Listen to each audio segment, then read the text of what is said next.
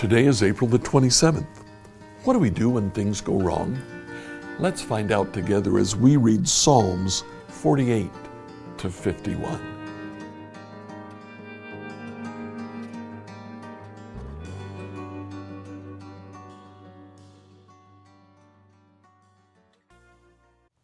In reading through the Bible in a year on Wednesdays, we look at the book of Psalms. Today I'd like you to read Psalm 48 through 51. This is a section of book 2 of Psalms. Psalm 48 and 49 continue to be from the descendants of Korah. Most of the Psalms of the descendants of Korah have been about God, singing God's praises. These are no different. Psalm 48 tells us how magnificent God is, how much He deserves our praise. Psalm 49 tells us that God is impartial. It doesn't matter if you're rich or poor. What matters is your wisdom. Are you wise in following the Lord? Psalm 50 is a psalm of Asaph. This psalm tells us what God is truly looking for. After opening the psalm talking about how wonderful the Lord is, beginning in verse 7, the Lord speaks to Israel. O my people, listen as I speak. The Lord's speak boils down to verses 14 and 15. Make thankfulness your sacrifice to God. Keep the vows you've made to the Most High. And then call on me when you're in trouble, and I'll rescue you.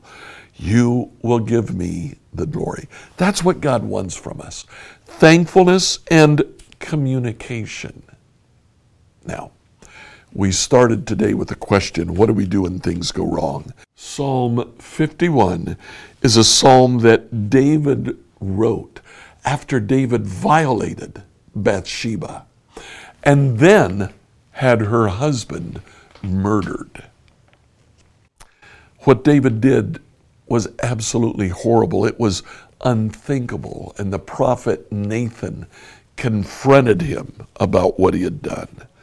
The title to Psalm 51 says, for the choir director, a psalm of David, regarding the time Nathan the prophet came to him after David had committed adultery with Bathsheba. Much more than adultery, David raped Bathsheba. Bathsheba had no say in the matter. David was king. He had all authority. He simply demanded that she come, and she came. David recognized his sin. What do you do when things go wrong? What do you do when you've messed up? David knew what to do, and he did it. He went to the Lord and he said, have mercy on me, O God, because of your unfailing love, because of your great compassion, blot out the stain of my sins. David goes on to talk about the depth of what he had done. He asks God to purify him. He asks him in verse 11 to not remove from him the Holy Spirit. He asks God to forgive him for shedding blood in verse 14. Then, in verse 16, repeating the theme that's found in Psalm 51, he says, you don't want a sacrifice, or I'd give you one.